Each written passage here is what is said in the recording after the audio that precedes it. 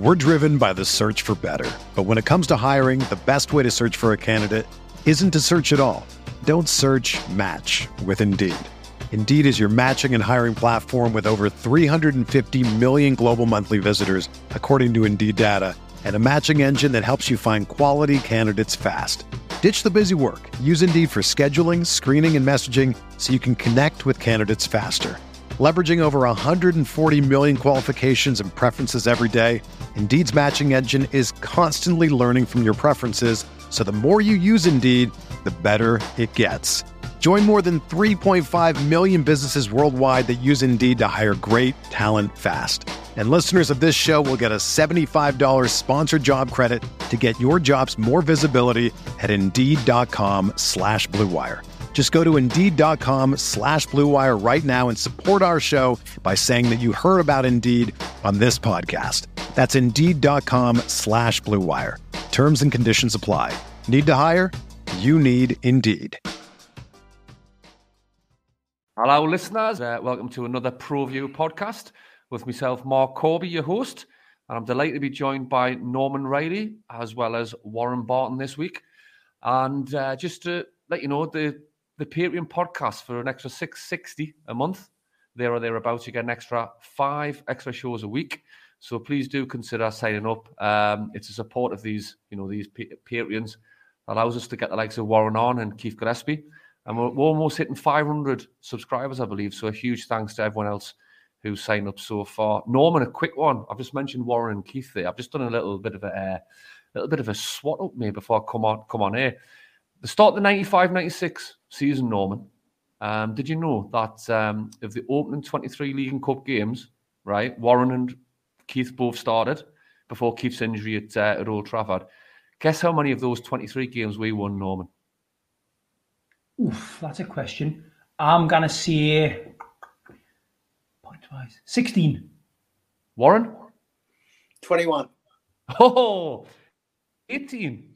It was 18. But hey, 18 wins out of 23 League and Cup games, guys. And we've won 1 in 19 in the league this season.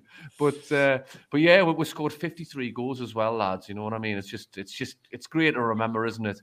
And another one as well, Norman, mate. When Keith come back from injury, guess how many games Keegan picked Warren and Keith in the same side for the rest of the season? Well, Keith came back later on in the season, didn't he? Obviously, because he scored at Leeds, right? He came back in February, but he didn't get a regular start. How many games did he pick? Warren, what, from sort of February onwards? Warren and Keith. Oh, Warren and Keith. Starting the game or coming on a sub as well, Keith? Both starting. 7? 3. Yeah. So Norman, he wouldn't have lost the title. I think me and you need to have a word with Mr. Keegan soon, and because our dynamic was always Keith should have come back straight back in the team. The balance of the side was lost, but he's bloody dropped Warren and Keith. So we need to have a word with Mr. Keegan. I told him about it. I know. Good for you, Warren, mate. Good for you. Just before we crack on, lads, obviously it's Christmas. Christmas has come and gone for another year. I got this cracking book. It was an official celebration of the Panini sticker albums. Remember that? So just remembering back in the days in the 80s, early 90s, you know, when your presence was all about football. Can you remember the Super Cup football game, Norman? Couple of batteries. It was one red side, one blue. I can't battery. Yeah. That was. I've just had a flashback there of my favourite ever Christmas present. So we'll go to Warren first. You're older Warren, than you look used to, aren't you?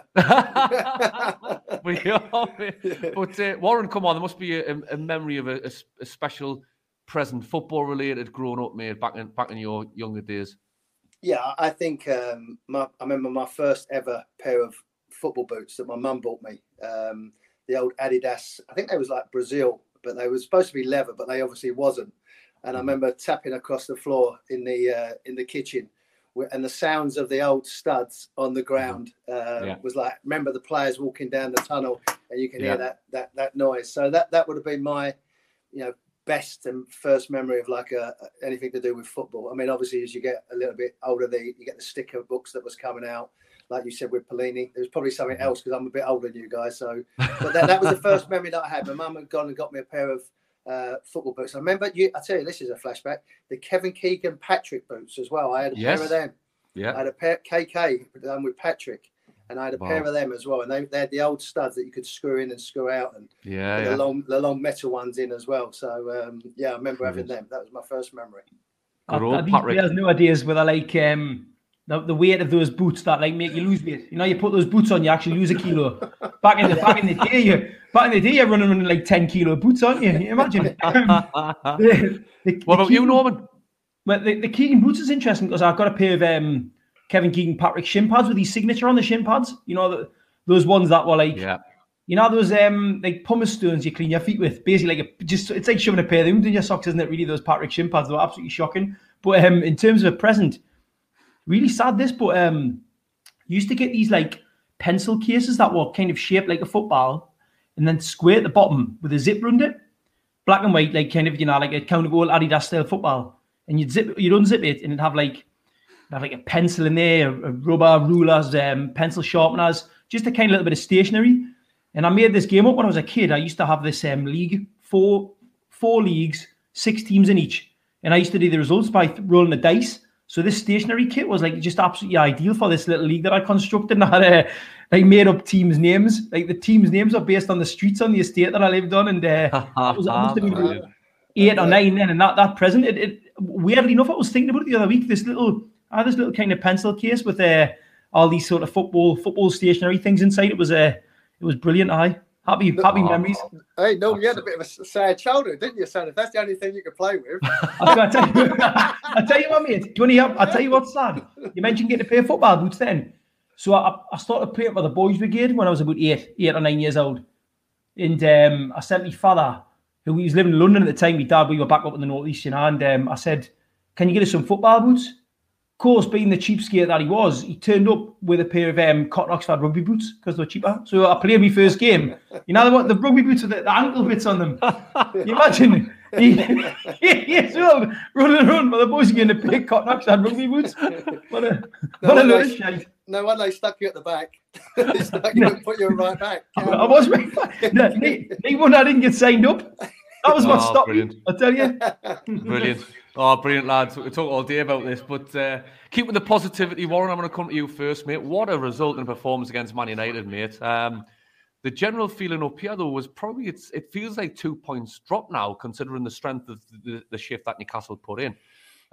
Interested in your views of the game, Warren. You know, and would you say that the style and the tactics that were played, is that what you think Eddie Howe's aiming to achieve, mate? Is that you know, crucial moving forward, yeah? Yeah, there's no doubt. I think Eddie come out afterwards, and that's the benchmark now of how they can play, how we want St. Maximin to play, how they want to try and press, even with the injury to Wilson. That looks like it's going to be a few months rather than weeks. So that's obviously a big blow. But they was there for the taking. And unfortunately, you know, when you bring someone like Edison Cavani who can score a goal from nothing, it comes off his shin and it goes in.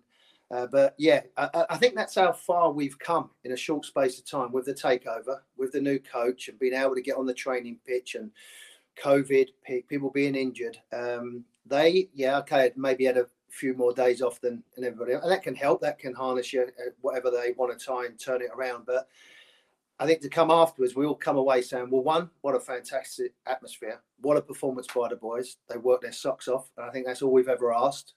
Over the last years, and we see that in abundance with people coming on, working, closing down.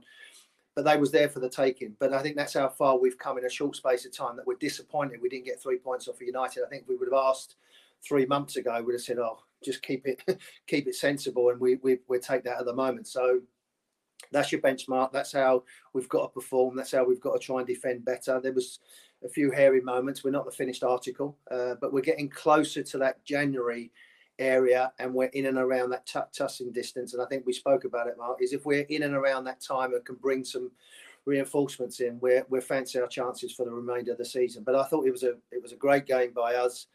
They was there. You know, I think it also, what it shows you, the gap between City and United is even bigger than we actually thought. But I think our performance was a lot better than what we did against City, because we was a bit more time on the training ground. So there was so many positives.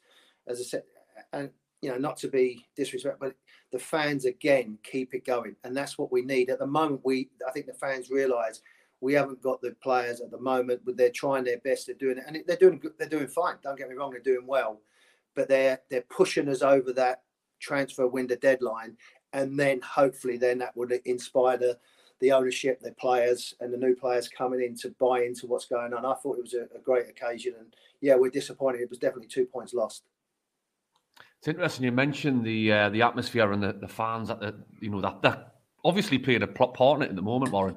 When you were right back at Newcastle back in the day, if you were shooting towards the Leazer's end, so you would have had the Gallowgate behind you, in the Gallowgate corner, Strawberry Corner as it's known. That is essentially, Norman, where the singing section is now. The whole ground do join in, but that is where it all starts from. Now, I moved seats, COVID related. There was a couple of dropouts because of COVID, and a friend of mine ended up getting a ticket, and he ended up getting another one for his son. So it was a case of, look, you go with your son. It's going to be a memorable occasion today. We're going to win. I was confident we're going to win 1-0. You go with your son, and I ended up going in the east stand and more towards the Leazer's end. So I wasn't really amongst the non-stop singing, but it was such a different experience for me to sort of watch the ground and listen to the pockets of fans singing. That it was coming in all directions. And obviously to my immediate right was the Leazer's end, and the Man United fans were making a fair bit of noise up the top. To be fair, though, the majority of it was singing about Alan Shearer, which I still find baffling to this day. They're still singing about Shearer. But yeah, it was quite moving, actually, because you had a good vision of the flags, because normally the flags, I'm in that stand, I normally don't really see the visual, you just feel it. So it was great to see that, and the atmosphere was pretty much relentless, Norman. I know you couldn't get up, unfortunately, this time, but I have heard your views. I'm more interested in, your thoughts on the injuries we had, with COVID, we haven't 7 players out, injuries or COVID. We've played 3 games since the last time Man United played, and they have more or less played their full-strength side. I think we'll all agree on that. We contained them, we limited them, but we created a few chances. I dislike the fact that the media seem to be focusing a lot more on how poor they were as opposed to how good we were, by the way. But one thing's for certain, mate, we've definitely got a lot of team spirit. And there was a fair few obvious standout performances made. But I'd like to know your views on the atmosphere, how it come across on the telly, but also a bit of a summary on the overall performance, standout players. Because even though I predicted we to win, I think how well we played was a shock to many. I agree with you, but like you, I felt that we were going to win. It was one of those where you're thinking, right, the head tells you that Man U will win. They've clearly got better players. They've had the rest, as you mentioned. Regardless of the fact that they've been poor for a long time in terms of how they've been set up tactically under Solskjaer. Rangnick's new, so it's going to take him a while to kind of bet in what he wants to do. Even then, you could look at Rangnick and think, well, all right, he's the father of gegenpressing, but ultimately his career in management hasn't necessarily been trophy laden, and he's been out of sort of direct coaching for a couple of years. He's been more of a director of football.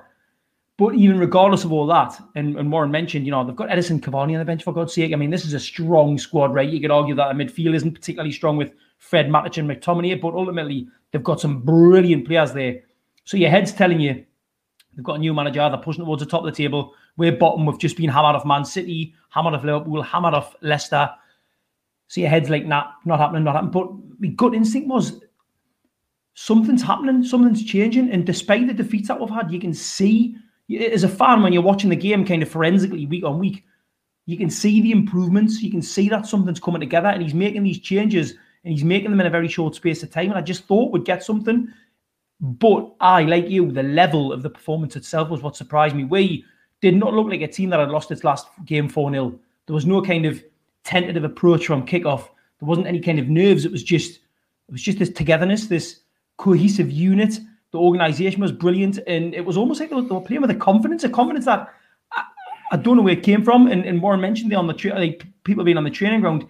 That must be kind of being engendered on the training ground, right? The kind of spirit between the players, the manager and the players. They must be building something pretty special. And Maximin, for example, all the criticism he's had leveled at him lately, I've been one questioning whether or not he's the kind of player you need in a relegation battle. But you always feel against the so-called bigger teams, he'll step up. And my God, he stepped up. He was fantastic. Individual performances, you can't look beyond Joe Linton in terms of a player who really pulled out an incredible performance and how to have the vision to see that this lad isn't going to necessarily be a top-class striker, which is what he was brought in as a striker, but as somebody who has got the attributes to play as a box-to-box midfielder. It's great. It's great work by Howe to get him to do that, and also to get that performance out of him and to make him look like somebody who could be really important between now and the end of the season. Shout outs to like Emil Kraft. Where did that performance come from? This is a player who has been like, admonished for like the whole time that he's been at Newcastle, because he has been pretty poor, right? He's been played out of position, you could argue, but ultimately he's been poor. Yet he pulled out a great performance. Ryan Fraser, I thought, there's somebody who's clearly getting their fitness back together, looking good. Sean Longstaff in from out of the cold, looking like the player that he was under Rafa Benitez. So many positives to take from it. Obviously, you're looking at the Wilson injury, which is quite worrying. But what it got me thinking was, mate, actually, in terms of the team spirit, if you look at the nucleus of that squad, the nucleus is players who were there under Benitez. And one of the things under Benitez that was really strong was the team spirit. So it looks to me like Howe's come in and he's kind of utilised that, right? He's brought that togetherness in again really quickly. And it's what we need between now and the end of the season, because when you're in a battle at the bottom end of the table, a relegation battle, you can't have players falling out. You can't have a kind of disjointed squad. And what I saw against Man U has offered me a great amount of hope. And just quickly on the atmosphere, look, the matches I've been to since Howe took over, it's been spectacular, non-stop singing. And that is one of those games for the first time in a long time. You can audibly get it on TV, like, yeah, the singing is going and going and going. And it's not just pockets. It's not just the occasional, the mic's picked up on a section of the ground. This was like just constant, and it was a joy to watch, mate. It really was. I'll just go into that a little bit, fellas, as well. When I was at the club, when you know the fans are backing you, that gives you an extra confidence, and it may only be for 10, 15 minutes, because that's what fans sometimes are like. For us, we turn that into a positive. And I think the players are doing that now. I think 3 months ago, they was dreading going to a game because it was on their mind. And it takes strong characters to come through that. And lucky enough, when we played, we had strong characters, but we never had that toxic atmosphere at all. Even with Kenny at the end, it wasn't that bad because it only lasted a couple of games, and then Kenny Dalglish got changes. And secondly, that I keep hearing from players, I understand my job.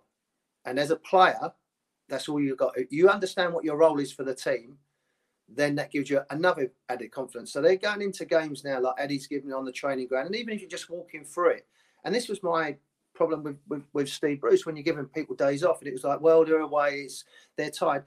I'm not saying you're going to run them, but you can walk through things and look at video. I mean, the game's changed. So you have to be that togetherness of being around each other, like talking to each other. Because if you just have 3 days off and disappear, you sort of like lose contact with each other. So I think, the fans have obviously played their part, and we've spoke about how they are. So players can go into a game with that feeling of off their back. They're not going to be on me in the first 10 minutes. And then you're into the game and you're playing in the energy.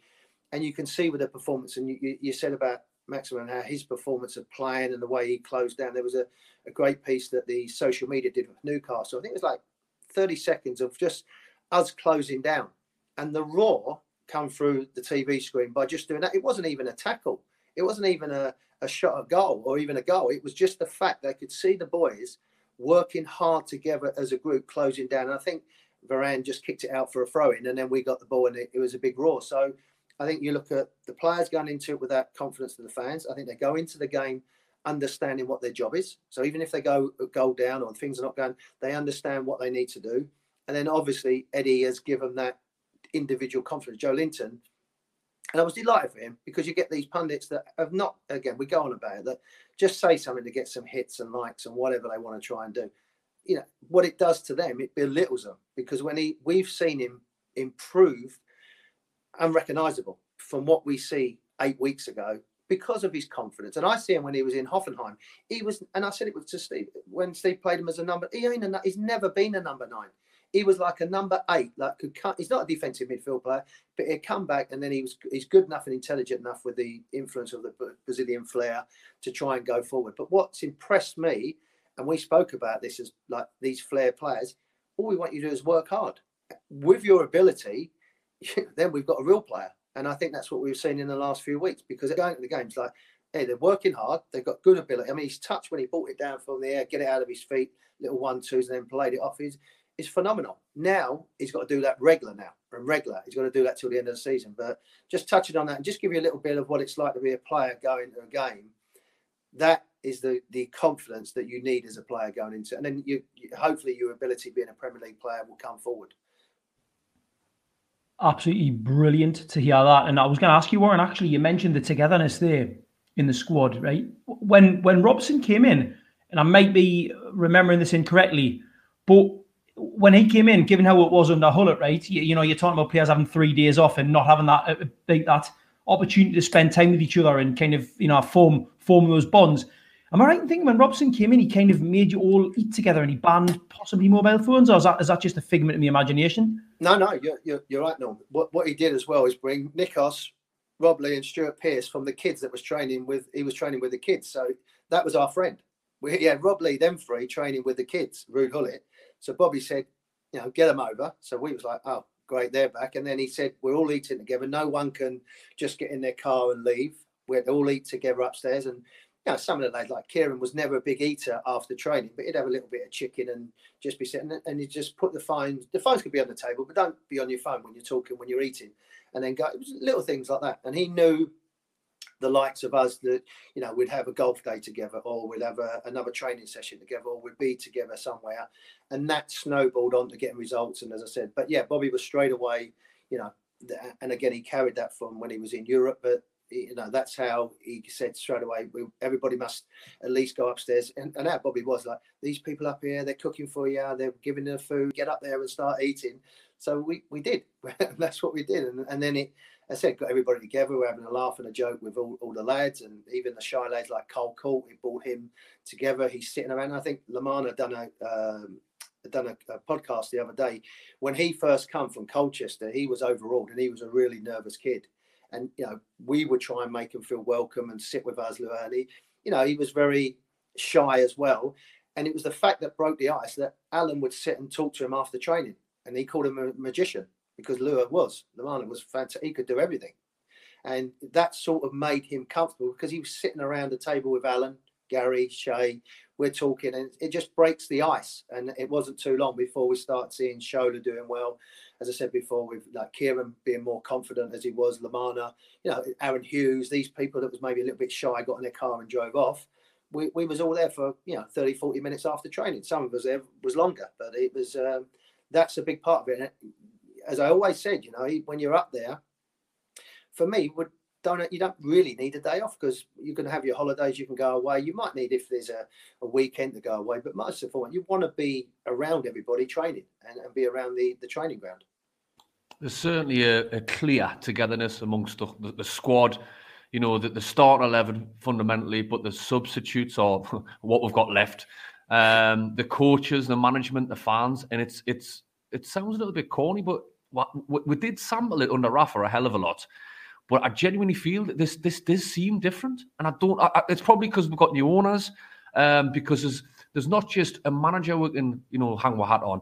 We're really all looking forward, and we will touch on next year at the close of the show.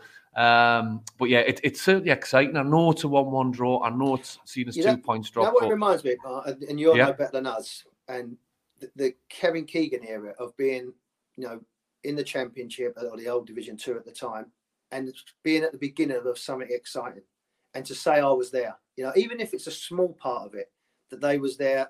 And I think these players realise now is that this could be something special. This could be, and it will be, you know, it was like Manchester City. It was a wave, and it just kept going and going. And if it's not this week, it'd be the following week, and it'd be the following month. And that's what you're seeing, this wave of excitement. And I think the players are saying, for as long as I'm here, I'm going to enjoy this environment. And it might only be until the end of the season. And we'll say, thank you so much. And off you go. I mean, there was a great article about Brian Kilcullen Killer that was at the beginning, Keegan's first signing. You know, what a signing he was. And I remember the great story about when they was in Cyprus and shaved half his moustache off and he chased them around. Just things like that was that togetherness. And then Killer was there and Venez and all the other players to be part of that. And they'll always be remembered for that. And, you know, whether it's going to be, you know, Fraser or Richie, they'll always be part of, if they can manage to, which I think they will do, stay up and then build from that, they'll always be welcome. And I think they realise that. Because before, with all due respect, we couldn't wait to get them out the door because it was like, you're not trying, you're not doing this. But now there seems to be a very much of a momentum and a wave of feel-good factor of doing my best while I'm there. Whatever I can do to do my best, I'm going to do it. And even the lap of honour afterwards, you know, Eddie going around to all the fans as well. yeah, you've got to start winning. And I said this to someone else, the honeymoon's over now. The honeymoon's, it's great. We're behind you. We're going to support you. We're with you. But now you've got to start proving. And I think that comes with the owners. I think it comes with the players. And it obviously comes with the coaching staff. And I think what an exciting time to be around Newcastle, even when you're bottom of the league. That's how crazy it seems. I look at Norwich. They look like they haven't got a work rate between them, but that spirit is definitely there. There's no doubt about that, and it comes from him. It comes from KK. I'm not saying Eddie's KK by a long way, but he's got that sort of mentality and that IQ of what it means to be part of something special. Absolutely, perfectly said that about myself, and the fact that you've linked in probably the most enjoyable, well, it wasn't it, Norman? The start of 1992, the Kevin Keegan revolutionising the club, and the fact that Warren just brought that in, mate, it's an emotional time, Christmas, but I do feel like weeping a little bit now. But on that positive note, we're going to take a short break for a commercial break. We'll be back with you very shortly. We're driven by the search for better. But when it comes to hiring, the best way to search for a candidate isn't to search at all. Don't search, match with Indeed. Indeed is your matching and hiring platform with over 350 million global monthly visitors, according to Indeed data, and a matching engine that helps you find quality candidates fast. Ditch the busy work. Use Indeed for scheduling, screening, and messaging so you can connect with candidates faster. Leveraging over 140 million qualifications and preferences every day, Indeed's matching engine is constantly learning from your preferences, so the more you use Indeed, the better it gets. Join more than 3.5 million businesses worldwide that use Indeed to hire great talent fast. And listeners of this show will get a $75 sponsored job credit to get your jobs more visibility at Indeed.com/Blue Wire. Just go to Indeed.com/Blue Wire right now and support our show by saying that you heard about Indeed on this podcast. That's Indeed.com/Blue Wire. Terms and conditions apply. Need to hire? You need Indeed. When you need mealtime inspiration, it's worth shopping Kroger, where you'll find over 30,000 mouth-watering choices that excite your inner foodie. And no matter what tasty choice you make, you'll enjoy our everyday low prices, plus extra ways to save, like digital coupons worth over $600 each week. You can also save up to $1 off per gallon at the pump with fuel points. More savings and more inspiring flavors make shopping Kroger worth it every time. Kroger, fresh for everyone. Fuel restrictions apply.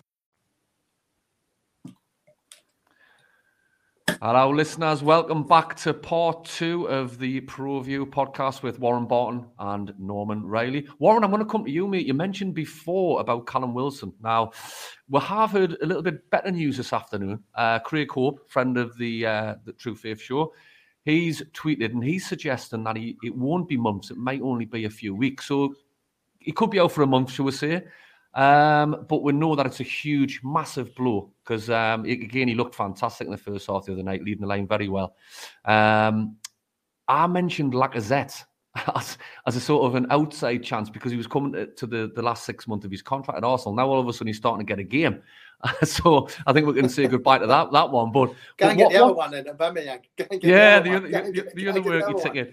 Yeah. But Warren, I mean, it's probably a difficult question to answer, but being the ex-pro, what sort of striker or forward should Eddie Howe, or strikers, we know we need more than one, we know we do, who should we be looking for? What type of striker will fit into this way of playing? I think you look at the way that he wants a mobile player to play, that he wants us to try and press, so I think you've got to have an athletic striker. Bastos was one that they spoke about in the concert. He's not the most mobile, but he's a good worker and he's a big target man. Maybe they're going to look around and find, as I said, maybe players that are in the German's Bundesliga or Liga. And I think that's where you need to look and do your homework, because ideally you were saying Lingard, Trippier, they was quite, ready, available. Prowse as well. I think he's a hell of a player at Southampton, the midfield player. I know he's not a striker, but I think you could tempt him away for some big money. Set pieces is something that he's good at. We need to work a little bit better on that. I know it's not a striker, but I think they would look around, and if there's loan striker, I see the player at PSG. But listen, we're going to be linked with every player, and that's going to be the frustrating thing. but hopefully the organisation and the ownership are looking at the right areas. But I think the blueprint is going to be someone who's athletic, big and strong, which, there's quite a lot of players that are like that. And hopefully you get someone with a bit of ability and that can score goals. And I think we touched on this before. If you get the 3 or 4 stable players, and then a rough diamond, because if Wilson comes back, he's straight in the lineup because he's that good a player and he's been that influence. So you need a player that's going to be willing to understand it. But, to go and play for the club, like I said, the feel-good factor's out there. There's definitely players to look at that you could bring in. But I think you have to look at a type of what we're looking at. With going back with Kevin and particularly Sir Bobby at our time, they was all very dynamic and quick players. And I think that's maybe what Eddie looks for now. So I don't see a big, strong number 9. I see someone that's going to run in behind, that's going to close down and play balls down the side and work hard as well. But there's definitely players out there, they've just got to be conscious of the finance of what they're doing it. So, I think there's enough quality. But like everybody, we're linked with most players at the moment, which is quite refreshing rather than just we get someone on Arsenal's youth team that can maybe help us out for 6 weeks. So fingers crossed, there's a lot of things to take into consideration, but they've had a few weeks to look at it now and digest. Norman, we've talked about potential targets, sort of some of them are, fantasy league, shall we say, but the more realistic ones, we'll have kept our feet on the ground, mate. You speak to a hell of a lot of supporters from other clubs when we do the supporters view before the opponent. Is there any gems we're not aware of? Is there anyone you think, there was genuine belief that we can potentially steal this player? Or if it's someone we won't heard of, is there any sort of information you're getting from other supporters out there who we could be linked with? Well, I tell you what, and it's interesting because we're in this position where you're thinking, right, do we need to get somebody who is, let's say, kind of borderline world class now, right? Because the position we're in, we need somebody who can just come in, bang, bang, bang, this person's excellent. Or, we might, like, Aubameyang kind of fits in that category, right? He's excellent. He's an excellent player. He's had a great career. He scored loads of goals, but he's 31, 32, right? He's had massive money all of his career. You've got to ask yourself, is the motivation there for him to really push himself to kind of collapse to keep Newcastle United up? Perhaps not. That's not a criticism of Aubameyang, but it's just kind of the nature of the game, right? He's 32, he's got everything. How about someone like Tammy Abraham? Abraham's, unfortunately, I think just the fact that he's just gone to Roma means that right now he would admit to get him. But in terms of signing, my God, I would love Tammy Abraham. He's a brilliant player. Who I'm thinking of, and you mentioned an Arsenal reserve there, I think Eddie Nketiah has got a lot to prove, and I think he could be a decent signing.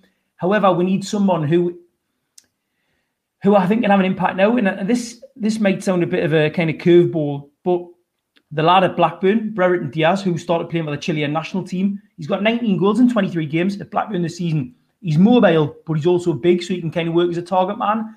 And he's at the age where he wants to prove something. He's very highly rated in Nottingham Forest, very highly rated. At the time, he was being touted for big Premier League clubs when he was, 17, 18. He just broken through, didn't work out. He's gone to Blackburn. He's been playing for Tony Mowbray. Tony Mowbray is a very good manager at that level. He gets teams playing the ball on the ground. He improves players, right? You look what he did with Harvey Elliott, who, when he came back from a year at Blackburn, walked straight into the Liverpool first team. Unfortunate injury the start of the season, but he was part of that Liverpool team at the age of 18. So that kind of player wants to prove himself. I would like to see him.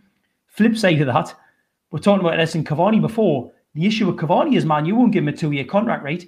Although he's 34 years old, he's still incredibly athletic.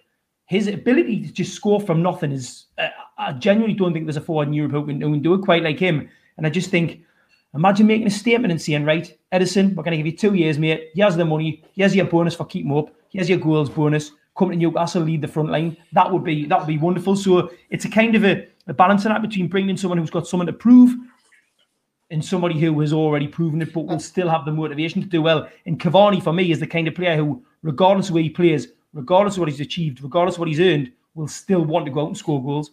Here's another one from Wolves, Raul Jimenez. He's had that bad injury. That they're not really scoring 100%. Goals at the moment. It could be a breath of fresh air for him, to come in and bang in 8-10 goals before the end of the season. So, like he's proven he's played, but whether it's the injury or whether their style of play at the moment, they're not scoring goals, Wolves. Not just him, but the whole team. Maybe go and raid them and go and get Connor Cody at the back and then him up front. that's the type of thing I'd be looking at, because he's at a good age and you get another couple of years out of him. And I think he'd understand that maybe not going to play every week if you're in the next year or so, but there would be someone that I would look at as well.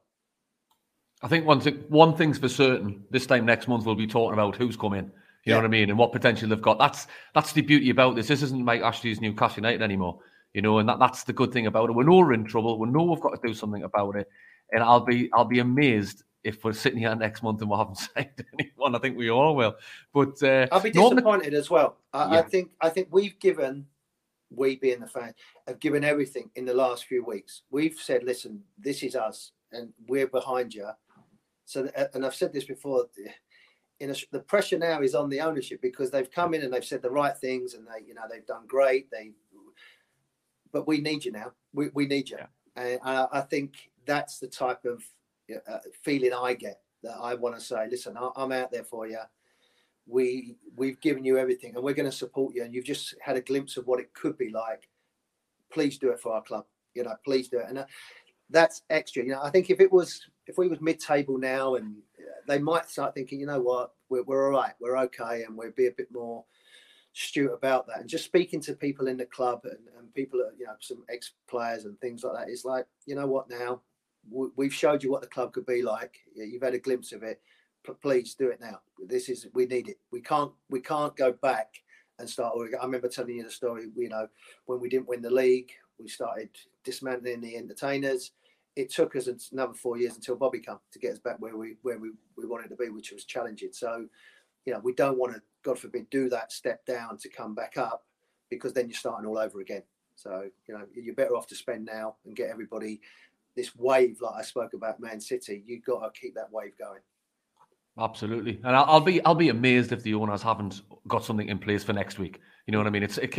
Transfer window opens next week. I'll be amazed if people aren't through the door before the. Well, I've just sent them my email just in case, just if they need anybody, if they're that desperate for two goalkeepers on the bench. Yeah, we're definitely short in numbers, Warren. Norman, sadly, mate, the Everton game's been postponed. It's our turn to get a wave of COVID around the club. Southampton game looks in serious doubt as well. Just a quick one on this, mate. Following the performance on Monday, as fantastic as it was, do you think that we do actually need a breather, or would you think it's probably best to build on that performance and really go after a struggling Everton side who've got a manager that the fans really don't want? Would you have preferred to have kicked on and played Everton this week and Southampton potentially if it gets called off, or do you think we need a breather, mate, and recharge the batteries? Well, I'm looking forward to Warren's answer on this one. Obviously, as a former pro who understands that side of the game better than I do. But from my perspective as a fan, I look at it like this: Everton have had a good break, so they would have been on the training ground with Benitez for a few weeks. Benitez, as we know, as a manager, is incredibly forensic when it comes to his preparation. He knows a lot of that Newcastle squad.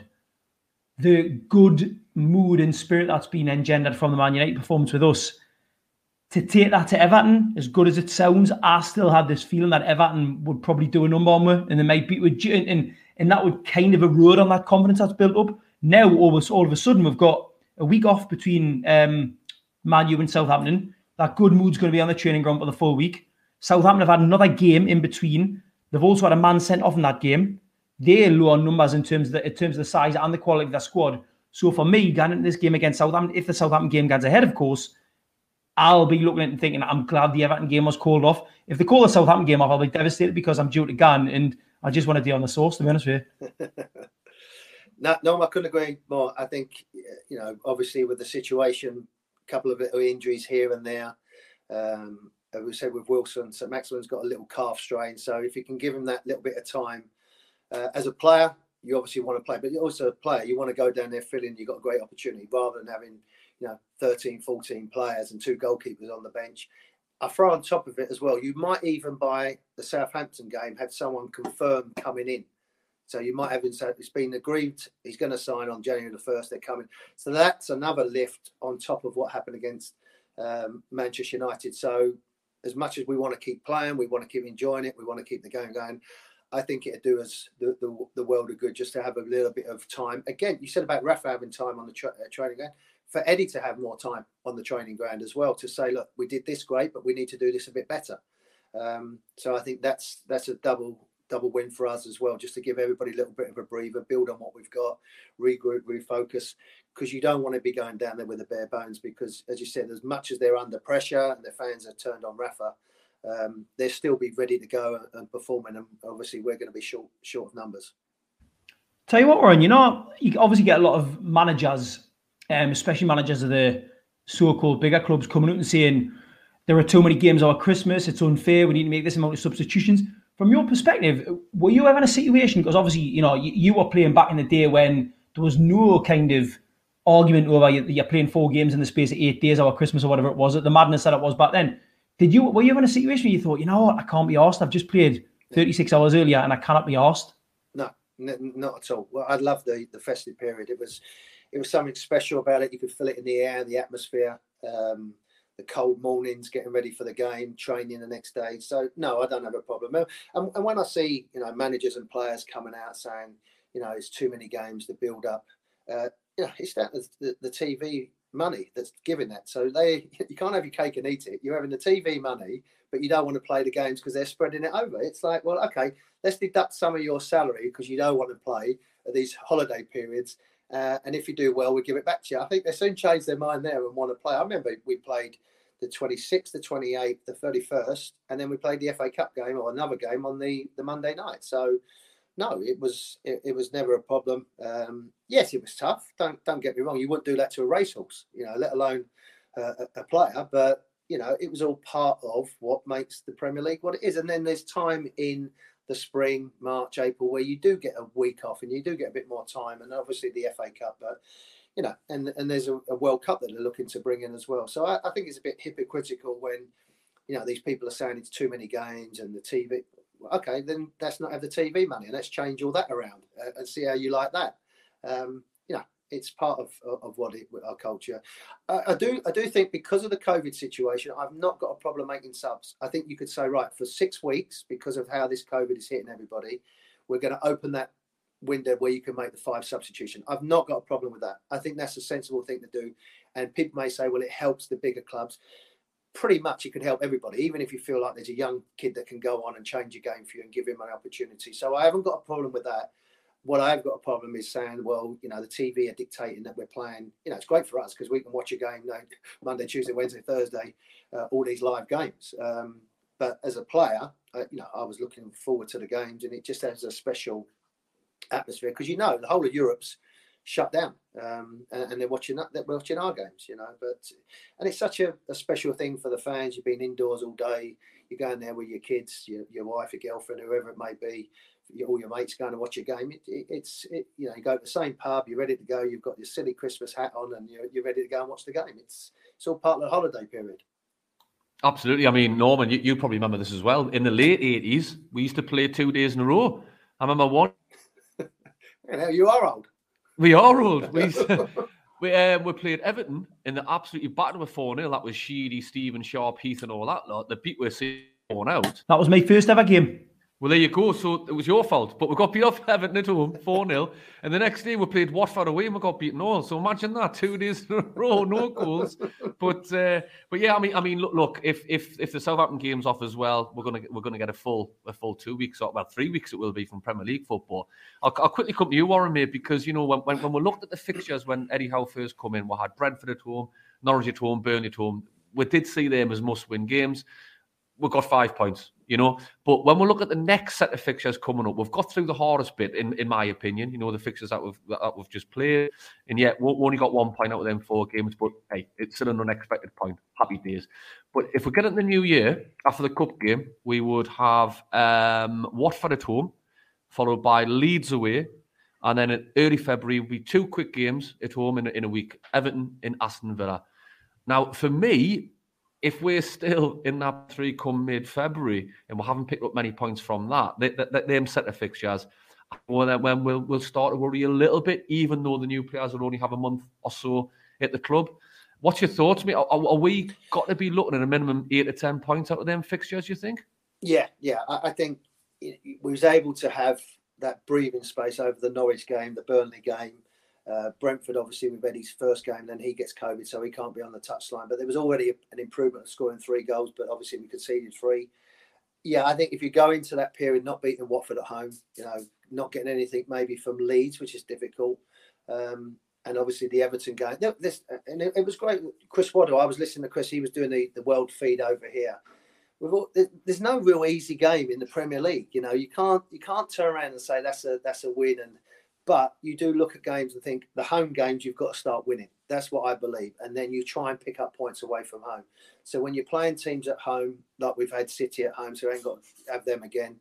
The other Chelsea we've played, obviously. So I think from that point of view, you say, right, we start winning our home games. By March, if you're in that bottom zone and your points adrift, then I would really start worrying because the new players have had time.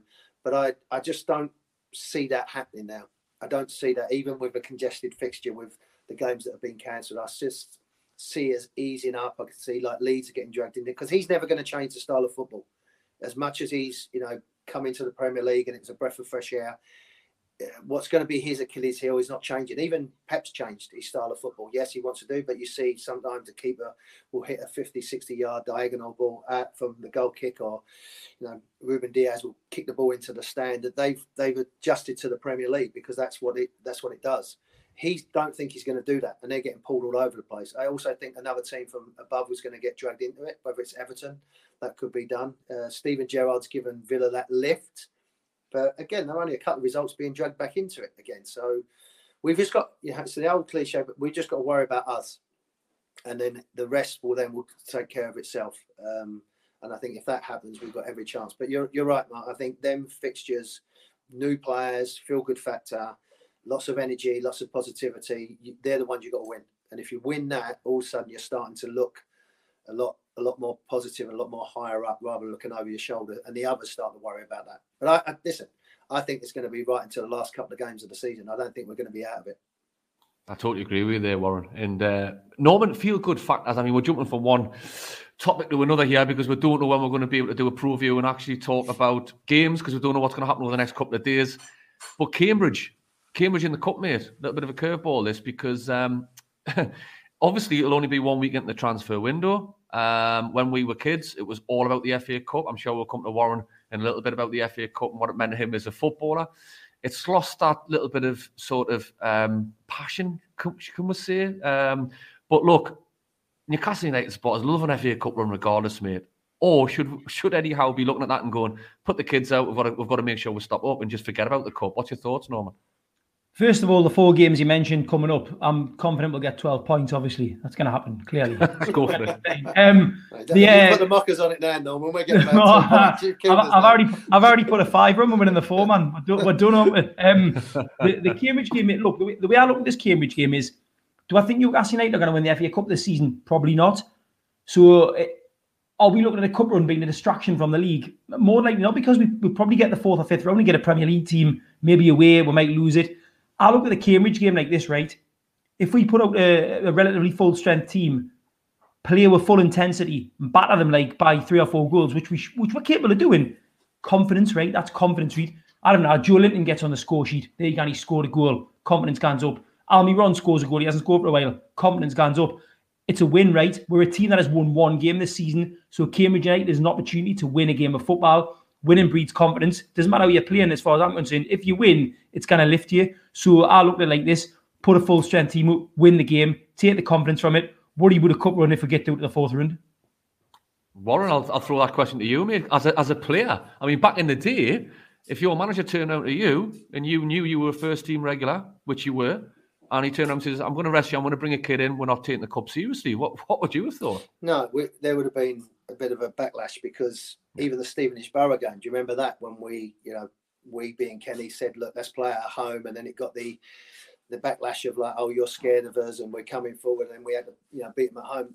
I totally agree with Norman. I mean, at the moment you're playing at home, you're playing against a team in the lower leagues. Play a strong team, unless anybody's got a little injury here or there, but play as strong as you can, win the game quite comfortably. You spoke about that feel-good factor. As a player, I would want to play. And it's great, like you said, get a couple of goals and assists, keep a clean sheet and build up and worry about the next round when it comes. Don't worry. I mean, this is an ideal situation let the fans and please God, hopefully I'm going to be at the game. I want to try and get over and see my mum as well, my brother and sister in London, and then I'm going to come up for the game and see that as long as everything's all right travel wise.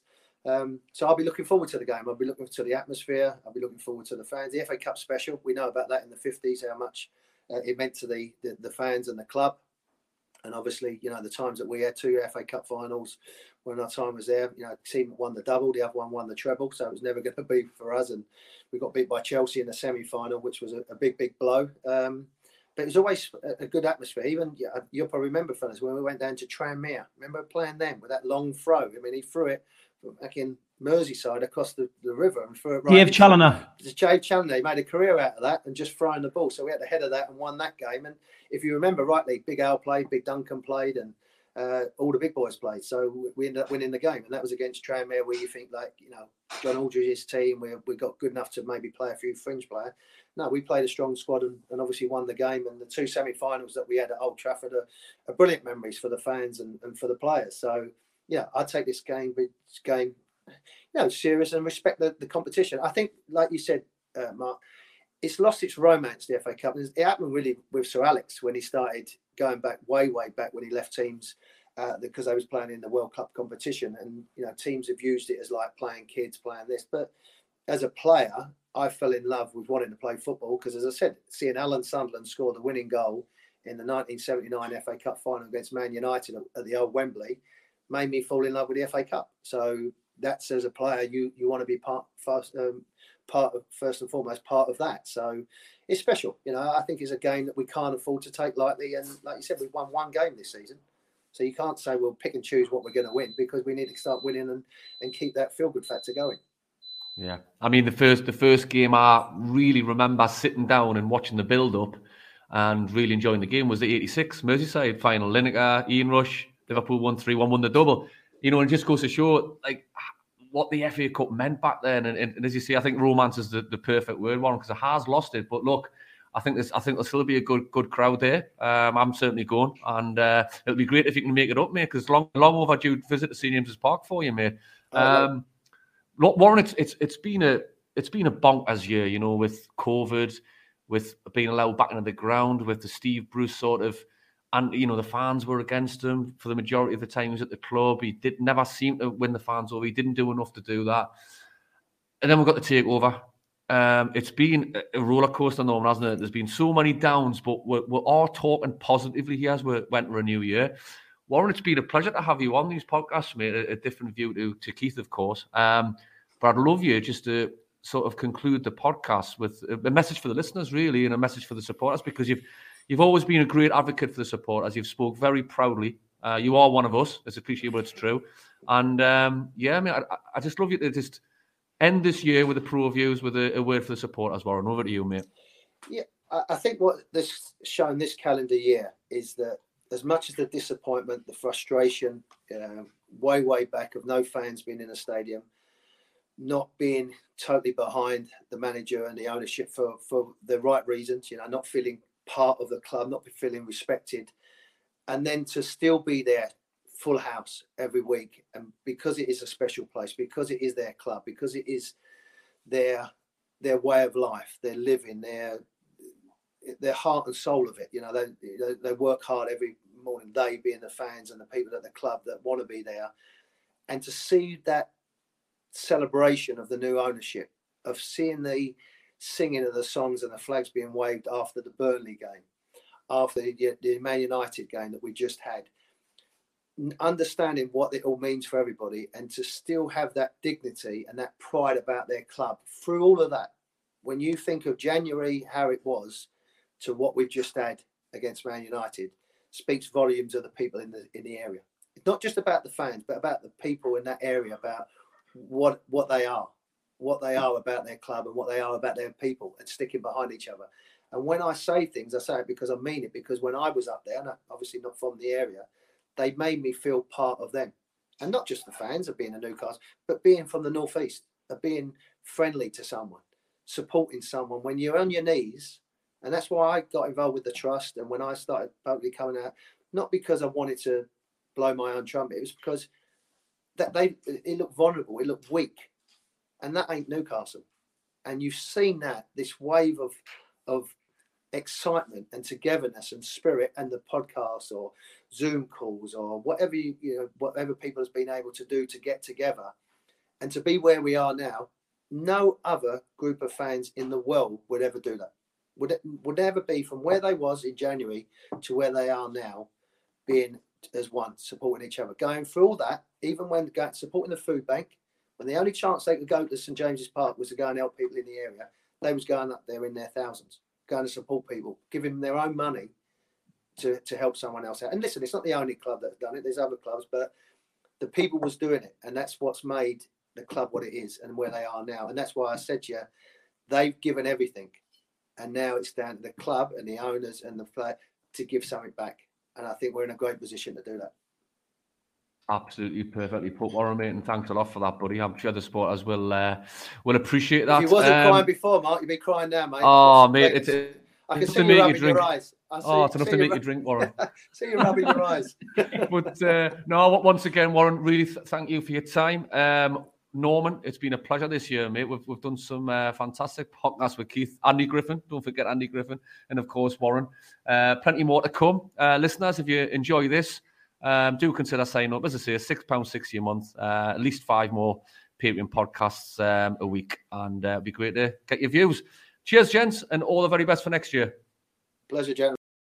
For the ones who work hard to ensure their crew can always go the extra mile, and the ones who get in early so everyone can go home on time, there's Grainger, offering professional-grade supplies backed by product experts so you can quickly and easily find what you need. Plus, you can count on access to a committed team ready to go the extra mile for you. Call, click Grainger.com, or just stop by.